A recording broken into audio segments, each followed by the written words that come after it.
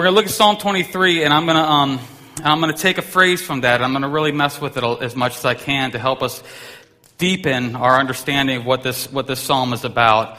And then I'm going to compare it to a New Testament concept, and then I'm going to help you be comforted by those concepts as we put them all together. And then I'm going to help you get really crushed and challenged by those concepts. So that's my outline.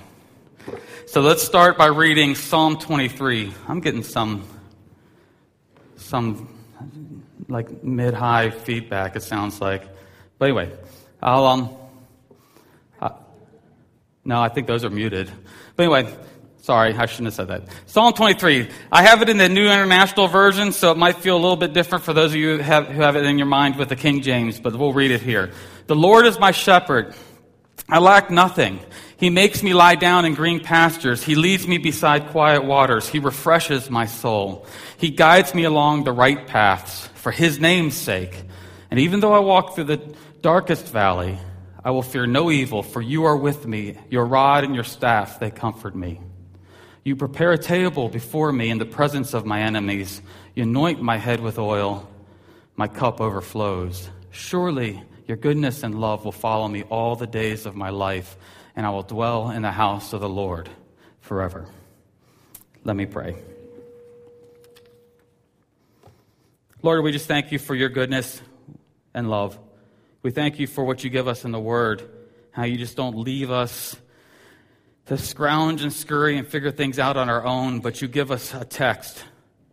You inspire words that help us know who You are a little bit better, to help us know what You want a little bit more. And You go beyond that. You design us with a conscience. And as believers, You give us Your Spirit. How resourced and enabled we are to represent You. Just be with me. Put truth on my tongue. Guard me from triviality. Be with those listening and their ears, that they might hear You and know what to do with what they hear, that You might be honored. We pray this for Your glory in Jesus' name. Amen. So this group may be more familiar than first service with my first illustration here, but it's about video games. I think I went back and I talked about pinball or something. Isn't that what they did before? And then later in like the 60s and or I guess the 70s, the video game, the arcades started coming around, especially in the late 70s and early 80s. I used to like to Samuel's not here, right? Okay, so I used to sneak out. Yeah, I'm not protecting your kids, just mine. All right. So I used to sneak out to go to the 7-Eleven and play Donkey Kong as long as I could. And I had a friend, his name was Chris Nye, and he used to have this trick that he would do that you can't do anymore. I'm pretty sure, I haven't tried, but I think the video games nowadays are created with like guards to keep this from happening. But my friend, he would take a quarter and he'd hammer a nail through it, and then he would tie a fishing line around it, and then he would put that quarter in the machine, and as soon as it triggered the game, he'd pull that quarter back out, and he'd play his game. Pretty crafty, huh? So, and I'll tell you, I wasn't saved at that time. I was probably only about 10 or so, and I had a conscience that just wouldn't let me do that, so I never did that. But he did. But what I noticed in how we played this game was you can probably imagine already, just from what I've said, but the way that my friend would play the game was very different than how I would play the game, obviously, right? Because I got that one quarter. And so I'm being very cautious, being careful. I'm trying to make all my moves count. And that's how they did in Donkey Kong, right? You jump over the barrels.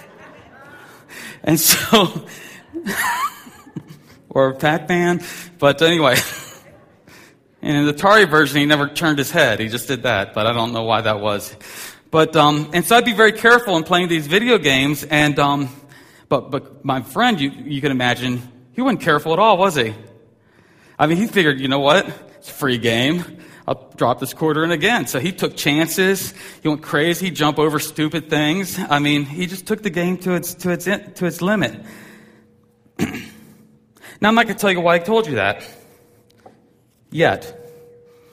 But it does have a lot to do with Psalm 23, verse 6. And I hope I'll be able to show you that when I get there. Can we bring the volume down a little bit? Because I'm sorry, I'm just getting a lot of that high, and it's making it hard for me to think. I have ghosts in my head. So, the phrase that I'm going to look at is, surely goodness and love will follow me all the days of my life. And that's the phrase that I want to rip apart. But there's three things that I saw about this. And the first thing that I saw is the personification of goodness and love. But let me show you what that looks like. Here's what each phrase of the verse I went over. The Lord is my shepherd. He makes me lie down. He leads me. He refreshes. He guides. Then it switches to more personal. But you are with me, your rod, your staff, you prepare, you anoint. Surely your goodness and love will follow me. Now that's in the NIV, the more modern version of the NIV. In the Hebrew, and also probably in the King James that you guys are used to, the word your is not there. It's just surely goodness and love follow me all the days of my life. But what's particularly interesting about that in the context of Psalm 23 is that, you notice, every single phrase has a direct reference to God, right? And they're all active references. God's always doing something. God is making him lie down. God is leading him. God is refreshing him. God is guiding him. God is with him. God's wrath. It's all about what God is doing, right? But in this phrase, what is acting in this phrase? Goodness and love. Goodness and love personified. And it struck me. Maybe I'm just crazy up here. Like, what's Chris's problem? But it just struck me. Why did David mention God directly, either by name or by his pronoun, over and over and over, and then all of a sudden he has goodness and love doing the work in this phrase? Here's my thought. Maybe David replaced God with God's character. So it's still God who's working, but he's getting a little more specific and telling us what God is like when he says goodness and love. I mean, think about it. How do you see God? Right? Remember, it's in Deuteronomy 4 where God says, don't make any idols, right? But do you remember why he says don't make any idols? He says, because I don't have an image. At the mountain, you never saw me. I don't have an image. So why would you create an image to make for someone who doesn't have an image? So if God doesn't have an image, how do we see him? Well, here's my thought. God shows himself through creation. The things he can do. It reveals his power. It reveals his intelligence. God also shows himself through his character. That's what he is like. It reveals his personality. There are two ways of looking at God. And theologians, I like to use these words not to sound smart, but because they're fun to say. Like, you could say them with me if you want, but incommunicable. Isn't that a fun word? Okay, let's say it together. Incommunicable. It just feels good on the mouth. But anyway, God shows himself through his incommunicable attributes and his communicable attributes. Basically what that means is there are things about God which cannot be communicated to us. Or another way of looking at it is cannot be transferred to us. Let me give you an example. God is omnipresent. Can you do that? No. Does God want you to do that? No. That is an attribute of God that you are not going to have. So when we're created in the image of God, we are not created to be omnipresent. God is all-powerful. No. God is all-knowing. Again, that's not for us. But his communicable attributes can be boiled down into 4 phrases. Love, holiness, righteousness, and faithfulness. And, of course, there's other synonymous type phrases that can be put under those 4 categories. These would be considered his communicable attributes. In other words, these are the things about God that he wants to be about you. The only difference is God is love. He's not really good at love. He is love. We are not. So we have to learn it.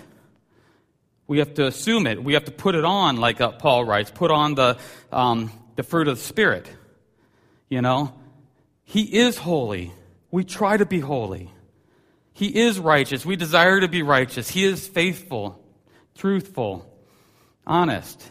We have to work at these things. But this is how God shows himself. He shows himself by his communicable attributes as well as his incommunicable attributes. I'll get away from those phrases. Does that make sense? Yes, they do. All right. So when we get to Colossians 1:15, we read that Jesus is the image of the invisible God, which is a crazy phrase all by itself. Image of the invisible. Doesn't it sound like a self-defeating phrase? Yet that's how Jesus is described, as the image of the invisible God. So what is it about Jesus that images God? I would say it's these things. He's showing the character of God in his love and his righteousness, his holiness, his faithfulness. And then in Romans, when Paul says that we're being conformed into the image of his Son, I think that's what he's talking about. So we are designed to point to or proclaim what God does. Those are things that we can't do, right? This is how God is seen in our world. We point to these attributes of creation, the things we can't do, and we reflect what he is like. So, David says, goodness and love follow me all the days of my life. I think he's describing God, and he's doing it by describing God's character.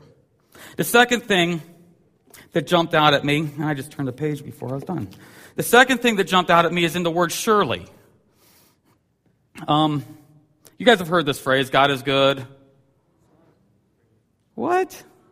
It's weak. God is good. And all the time? Yes. Yeah, I love the phrase. I didn't used to, but I do love it now. And so this has a lot to do with this concept of surely, when he says, surely goodness and love follow me all the days of my life, except that in the Hebrew, the word surely, the Hebrew word there, it's ak. But it shows up a bunch in the Bible, but most of the time it shows up, it's not translated surely. It's usually, as you see on the screen, it's usually translated by the word only. And so, like Young's literal translation, if you read that, it says, only goodness and love follow me all the days of my life. Now, as I just say that, you're kind of like, well, yeah, that's nice and all that. But really think about that for a second, right? That's not as simple to think through as it sounds. As you reflect on your life,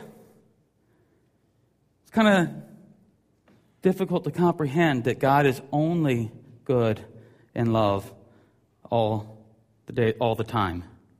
You think about your life, you think about the fact that God is all-knowing, that there's nothing that he's not aware about. He's all-powerful, he's completely in control, and then I pair that up with my life's experiences, and I feel like there's a lot in my life that's not good. There's a lot in my life that doesn't feel very loving. So now I have a conflict, don't I? Either I believe Psalm 23:6, or I don't, right? What does that say? Well, this is a deep philosophical issue, but on the surface, let me at least say this. It at least speaks to the fact that we probably misunderstand what God's character really looks like. We probably don't have the most accurate definition of what goodness and love really are. That's how I work it out if I want to say that this book tells me what to think. And if this book tells me that God is only good and love toward me all the time, then that means when I look at my life, I need to redefine some of the events of my life. I'll put these together in a minute and give you a complete picture of that phrase. But the third thing about this phrase that really hit me is in the word follow. What does it mean that goodness and love follow me all the days of my life? You know, I really wrestled with that. I didn't know precisely what David was trying to communicate. Is he saying that the effects of my life as I'm living, and people look at the effects of what I do, that they say, wow, I don't know what he did, but that seemed really good and loving, you know? Is it a characteristic that exudes from me? Or is it something different? And so I was like, well, I need to get to the root of what the word follow means in order to unfold that. And so I started looking it up. And I found that the word follow shows up in the Bible 173 times. This is the English word follow, and I'm using I believe I was using the New American Standard translation to do this work. And it shows up 173 times in the Old Testament.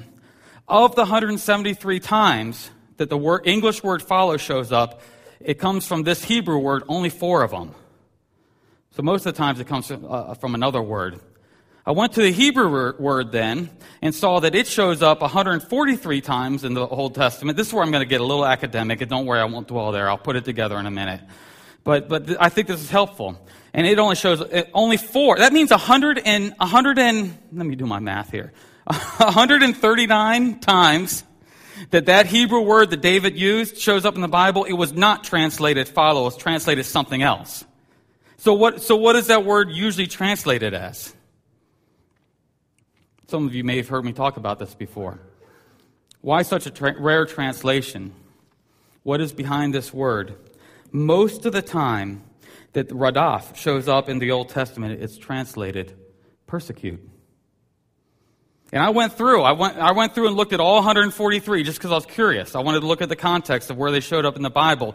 And even when it's not translated persecute, it's translated pursue or hunt down, kind of like in a wartime setting where someone's trying to go after you with an intent to harm you. So now I'm getting an idea of what's behind this word follow a little bit, right? So now this phrase reads what? Surely goodness and love will persecute me all the days of my life. I can see why the translators had trouble with that, right? It just doesn't feel like that's what it should say. So let's put follow there, right? I think that feels a little bit better. But why would David choose this word? Why would David in Psalm 23 say goodness and love are persecuting me? I don't know for certain. Maybe I'll ask him someday. But if I look at his life, it might give me a little bit of an insight. I mean, first time we hear about David in the Bible, he's a no-name. Remember, Samuel was going to look for the new king, and he says, where are your kids? And he says, well, there's this one, this one, this one, this one, this one. He calls them all by name. He says, I don't know. You got any others? Oh, there's the boy. Doesn't even give him a name. The boy out with the sheep. So he's not very respected in his own family, it seems. And then when he does seem to get into the service of the king, Saul decides that he will throw spears at him. That's not very fun, is it? And then Saul proceeds to hunt him down for 15 years. And this happens after Samuel had told David that he's going to be the new king. He spends much of his life on the run, in some conflict or another, hiding in caves, false accusations, wars. There's feuds in his family. His own children attempt to steal his throne from him. False accusation after false accusation. A number of people curse him ignorantly, not understanding the events and decisions of his life. There's one example where a man named Shimei is by the side of the road, and David is fleeing for his life. He's king. He's actually king. And his own son is trying to take the throne from him. And it's set up in such a way that David has to run for his life. He's leaving Jerusalem, and Shimei comes up and starts throwing rocks and dirt at him. The king. He's throwing rocks and dirt at the king. His men say, you want me to cut off this dead dog's head? That's what some of David's friends say to him. And David says, let him curse. He's obviously upset. But that's not a fun life. He carried the spiritual weight of guilt because of his own failures, bad decisions, murder, adultery, etc. What was good and loving about David's life? David viewed his life as persecution. But persecuted with what? Goodness and love. Now, if this isn't setting right with you yet, let me give you a couple examples. Real life examples of unwanted goodness or persecuting love. A number of years ago, I think Samuel was 2, and we were visiting family in Michigan, and we were driving back to Maryland.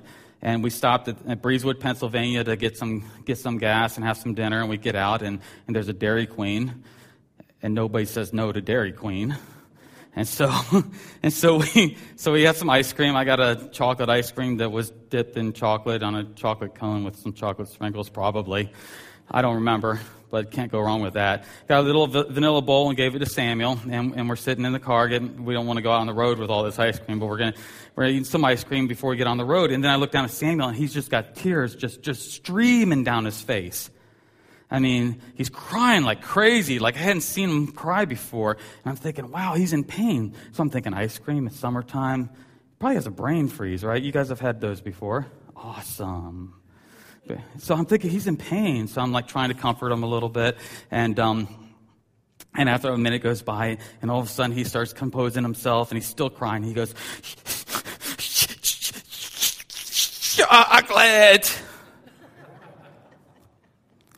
I'm like, wait a second. He's not having a brain freeze. He's mad because he has a vanilla bowl of ice cream, and I have a chocolate ice cream cone. He's just angry that he didn't get what he wanted. Now, I did give him some, but you see, sometimes we make good decisions for our kids that don't feel good to our kids, right? It doesn't feel good to be told to go to bed when you got so much energy and you want to play. It doesn't feel good to say you have to do homework when there's so many toys to play with. But as a parent, I will not give you what's not good for you. And sometimes it feels like I'm persecuting you when I'm giving you what's good. Can it not be the same with God? He wants to give you good things. He wants to love you. And us, in our sin-clouded, limited understanding, say, ow! That hurts. Why are you so mean? God is always loving and good all the time. God does not lounge back and look at his children and say, gee, wow, that's unfortunate. I wish it was different. If only I could do something about it. I hope that's not your view of God, right?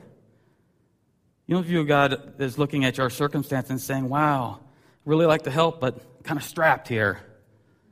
If God can do anything, he can do anything. And if God is love, then whatever he decides to do is love. Even if it might hurt at times. God is always gives us what is good for us, even the painful things. So, with that understanding of Psalm 23:6, let me paraphrase it. This is my way of paraphrasing it. Certainly, God, who is always and only good and loving all the time, will hunt me down.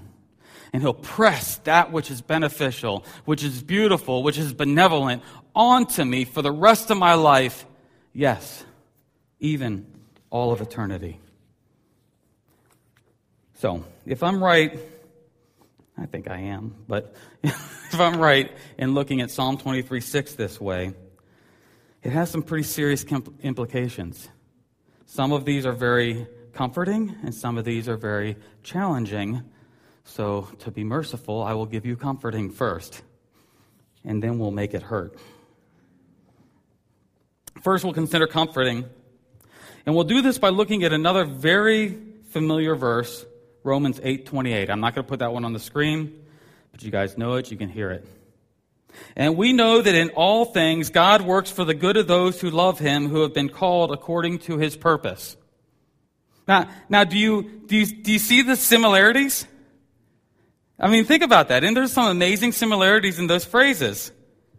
Surely goodness and mercy shall follow me all the days of my life. And we know that in all things, God works for the good of those who love him, who have been called according to his purpose. But notice that Paul does not say, in spite of all things. What does he say? In all things. And if you don't think that that's Paul's point in this verse, consider the rest of Romans 8, where he gives us two very crazy lists. In verse 31, he says, if God is for us, who can be against us? Who shall separate us from the love of Christ? Shall trouble, or hardship, or persecution, or famine, or nakedness, or danger, or sword? That's a nice list, isn't it? Are these things you want to characterize your life? But Paul says, in all things God works for the good of those who love him, and then says this, as it is written, for your sake we face death all day long. We are considered as sheep to be slaughtered. Then a second time, Paul says in verse 37, no, in all these things. In fact, in this time, he doesn't say in all things like he does in Romans 8:28. He says in all these things. Which things? That list. Danger, persecution, hardship, famine, nakedness, danger, sword. In all these things, we are more than conquerors through him who loved us. For I'm convinced that neither death, nor life, nor angels, nor demons, neither the present nor the future, nor any powers, neither height or depth, nor anything else in all creation will be able to separate us from the love of God that is in Christ Jesus our Lord. In all these things, not in spite of all these things. In other words, the difficulties are part of God's goodness toward us. Is this comforting? Yes. The worst that the world or any power in the universe can throw at us cannot ultimately touch us. This is good news. But Paul goes beyond just saying that it can't touch us. He says that we are more than conquerors. Have you ever thought about what that phrase means? More than conquerors. He didn't say we're just conquerors. We're more than conquerors. What is more than a conqueror? I mean, a conqueror eliminates the enemy's ability to harm us. So what more can be done? Some might say that the conqueror enslaves the enemy and forces them to serve you.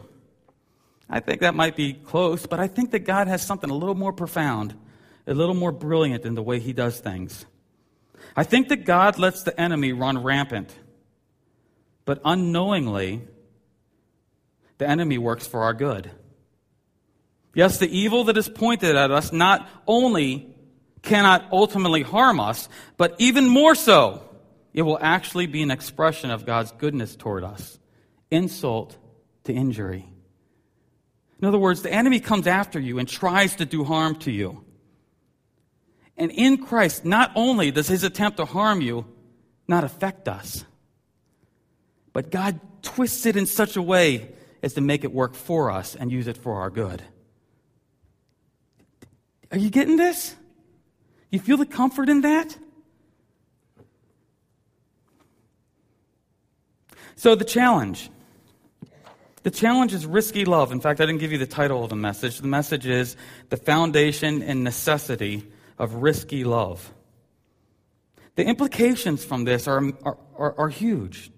If we are indeed called to be imitators of Christ, if we are to share in his sufferings, if we are to love our enemies, seek the lost, take up our crosses, love the world while the world hates us, if all these are true, if Christ is with us yet also prepares a place for us, is guaranteeing a treasure in heaven, has enabled us to receive rewards, if he is our friend, our comfort, our inheritance, our advocate, our teacher, our treasure, our shepherd, then we can sell all we have in order to show this same kind of love to those around us, to the ends of the earth, to all creation, to all nations.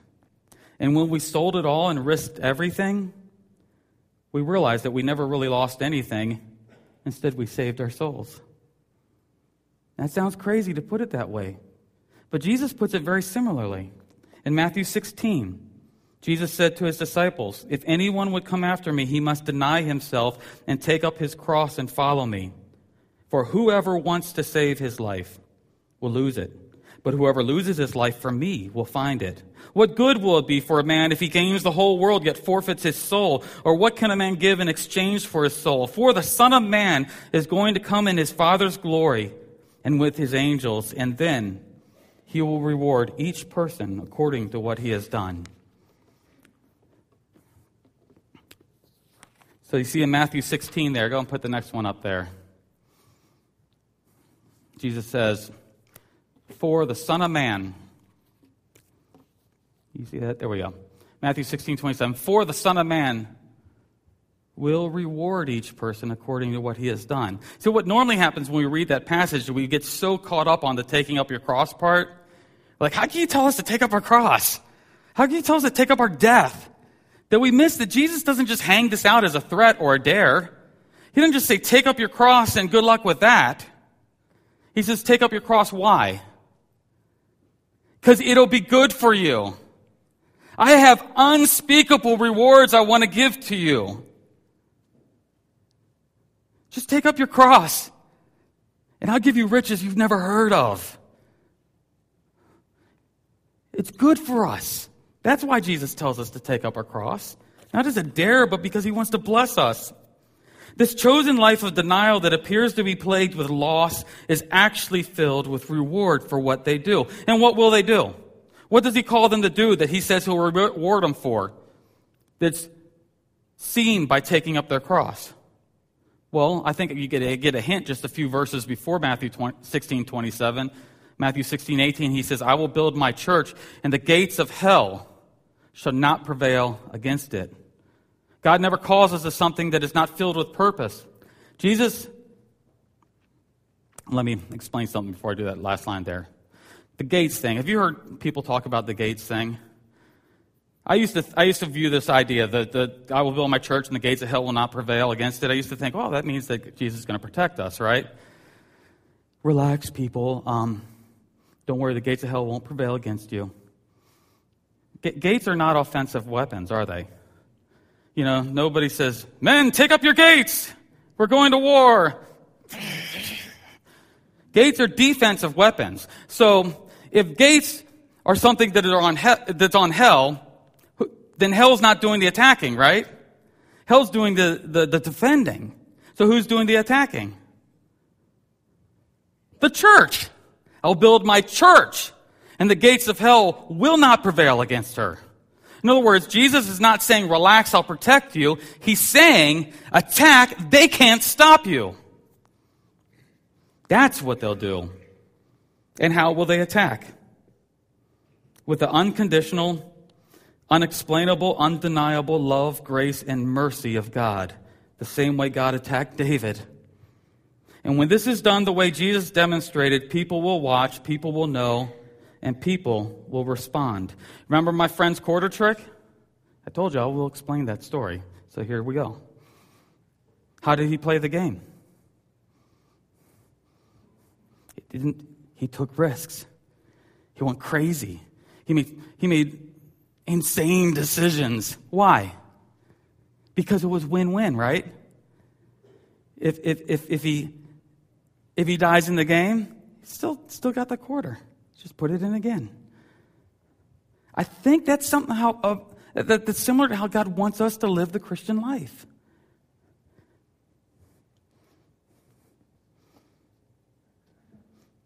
If God works all things out for the good of those who love him, then what's to risk? What's to lose? My friend just enjoyed the game, took risks, and just plain went for it. Not that we're thoughtless and careless, I'm not saying that, but after we've considered the cost, after we peered at the prize, then we could rest in the risk of biblical love. It means when I overcome my enemies, it works for my good, right? Romans 8:28. How many things work for our good? All things. So when I overcome my enemies, it works for my good. When my enemies overcome me, it works for my good. When I make good decisions that lead to success, it works for my good. You getting how this works? See how Romans 8:28 works? When goodness and love are persecuting you? When I make poor decisions that cause me harm, it works for my good. When I am sick from people I encounter, it works for my good. When I'm in debt because of what I've given, it works for my good. When I'm killed, is that the exception? Nope. It works for my good. I cannot lose. So I say, go for it. Go for it. What can you lose? Nothing. You can lose nothing. If Romans 8:28 is true, then all things work for our good. Then just go for it. Now, I'm not talking about being stupid, but I'm saying love God and attempt crazy things for him. And if it works for your good. And if it doesn't work, it works for your good. But sitting back in confusion is not an option, in my opinion. Love, in the context of sin, always requires sacrifice. It often requires suffering, especially in the context of sin. Suffering is a values clarifier. It clarifies what we value most. I can only love someone or something to the degree that I will suffer for it. To the degree that I will not suffer for someone or something, I do not love them. I'm not suggesting that you need to prove your love by seeking out some sort of suffering that would be sick and twisted and not honoring to God. But I am saying that suffering clarifies what you love most. Risk reveals love. Risk, again, is not required for there to be love, but it shows it. Let me illustrate this. This is the way you probably heard me say this kind of thing before, but this is the way I always like to illustrate it. Say we had donut time downstairs, right? And there's some kid, and he's got like the chocolate eclair, chocolate-filled chocolate syrup thing, and he's like, it's like all down his wrist. He's like, oh, it's so good, you know? And after church, he comes up here, and he says, oh, check that out, a guitar. I'm going to go off on that. That's my best 3-year-old walk. Sorry. So he goes up like that. And I'm over here talking to somebody, right? So I'm talking to Jim, and Jim says, hey, Chris, how's it going? I'm like, whatever. Right? That conversation is over. Now, that might be rude. I might offend Jim. I might hurt myself if I have to jump over a chair. Right? I might look foolish. So I've risked the way I look. I've risked my own health by being willing to jump over the chair. I've risked making an enemy from a friend. I've risked a lot of things. But what was revealed in that action? I love my guitar. I really love my guitar. And I'll risk a lot of things for my guitar. You see what I mean? See how risk works? I loved my guitar before those things happened. But you guys saw how much I loved it by what I was willing to risk. Same happens with family. I could tell you I love my son, right? But when the bus is flying down the street and I jump in front of it because my son wandered under the street, there's no doubt in anybody's mind now. You could have thought that was lip service that he loves his son, but when I jumped in front of the bus, there's no doubt anymore, right? Why? Because of the act of risk, the act of sacrifice. If this is true in these everyday examples, would it not also be true with God? Suffering is a values clarifier. Risk reveals what we love and how much we love. I'm going to read a little bit about the person Adoniram Judson as I bring this to a close. He made crazy, risky decisions with his life. And I think in doing so, it revealed to the world what he loved the most. I'll start with his marriage proposal. He wrote a letter to his soon-to-be wife's father. And this is what he wrote. If you guys have daughters, think about what you do with receiving this letter. He writes, I have now to ask whether you can consent to part with your daughter early next spring, to see her no more in this world, whether you can consent to her departure and her subjection to the hardships and sufferings of missionary life, whether you can consent to her exposure to the dangers of the ocean, to the fatal influence of the climate of India, to every kind of want and distress, to degradation, insult, persecution, and perhaps a violent death. Remember, this is a marriage proposal, just in case you forgot. Can you consent to all this for the sake of him who left his heavenly home and died for her and for you, for the sake of perishing immortal souls, for the sake of Zion and the glory of God? Can I marry your daughter? That's a crazy... I mean, what the Wamsleys do. You got 3 daughters. Did you get a marriage proposal like that? Boy, he revealed a lot in that letter, didn't he? He put a lot on the line, and he revealed what he loved most. Here's a summary of his life. The few who remained faithful were rewarded with intense government persecution. Judson himself was also in danger, suspected of being a spy during Burma's civil war. He was sent to a death prison where he was hung upside down in leg irons every night and forced on a death march that almost killed him. In addition, Judson faced the pain of loss some 24 times, burying his first and second wife. In fact, from 1812 to 1850, 24 of Judson's relatives or close associates died, including 7 of his 13 children. As a husband, father, missionary, and friend, Judson truly knew what it was to suffer. Nevertheless, enduring all of this, he steadfastly pursued his goal of translating the Bible into Burmese. In 1850, he died in obscurity, leaving a Burmese church with only a handful of believers. Did he take a risk? Did he suffer and sacrifice?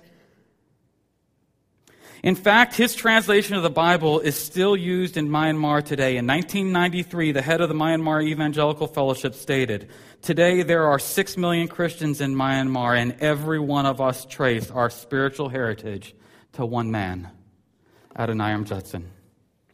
How did Judson view his own life? This is what Judson says when people asked him about his missionary life before he died, because he couldn't answer after that.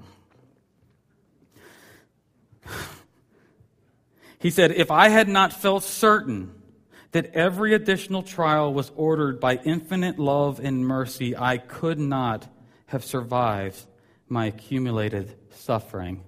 Psalm 23:6. Do you see it? Let me put the chart up and maybe you'll see it. If I had not felt certain all the days of my life, every additional trial will follow me. Was ordered by infinite love and mercy, goodness and love, I could not have survived my accumulated suffering. He believed Psalm 23:6, that goodness and love were hunting him down, and because of that, he was able to endure the suffering and the sacrifices and the risks of his life. Culturally, this is opposite. The world teaches us that our highest values are safety, security, comforts, conveniences, desires, preferences. This thinking is often pressed by some of the more popular, well-meaning Christians we hear on radio and television. The truth is, when our security, comforts, and desires are grounded in Jesus, the world can collapse around us and we will rejoice. What risk is God in His love chasing you down with? I can't answer that question for you. Perhaps it's monetary. Maybe God has called you to help someone struggling with bills. You're able, but afraid that you won't be able to take care of yourself. Is it a risk? Yes. But if God is calling you to do this, He will also take care of you in His way and in His time. Perhaps it's a question of safety. Opening your home to someone in a difficult transitional time in their life. We did this at one time. It's risky when you're not entirely confident of the character of the individual who is in your house. Again, if God is calling you to this, you must trust Him and overcome your fears by delighting in His call more than your concerns. Perhaps it's time. Maybe God is calling you to a more relational ministry, but you don't seem to have the hours. It may be a risk to work less hours in order to be effectively involved in other people's lives. You may have to trim down kids' activities and risk scholarship opportunities. However, if God is calling you to this, then these are the sacrifices that must be made in order for the highest value, the glory of God, to be clarified and revealed to a world that desperately needs to see what you love the most. This is my challenge. Please take significant time this week, even today, to pray sincerely about how God might want to be revealed through your life. He wants people to see Him and how important and lovely He is. And He wants people to see that through you. Maybe even seek the counsel of other godly people who God may have enabled to see areas in your life where He is making you shine. And then make a commitment to declare the praises of God by being willing to allow His persecuting love to lead you to difficult decisions in order for Him to be seen as great and for you to be filled with joy. You may even want to share these thoughts and commitments with someone who loves you enough to help you stick to them, even if it costs you much. Let me pray. Jesus, I just thank You for who You are. You never told us that life would be simple. But You said in You, things will start to come into priority. In You, we might be able to have a life of meaning and effectiveness. In You, our values will rise to the top, and the world's values will fade. This is hard, but You know it's hard, and You have grace and mercy for that.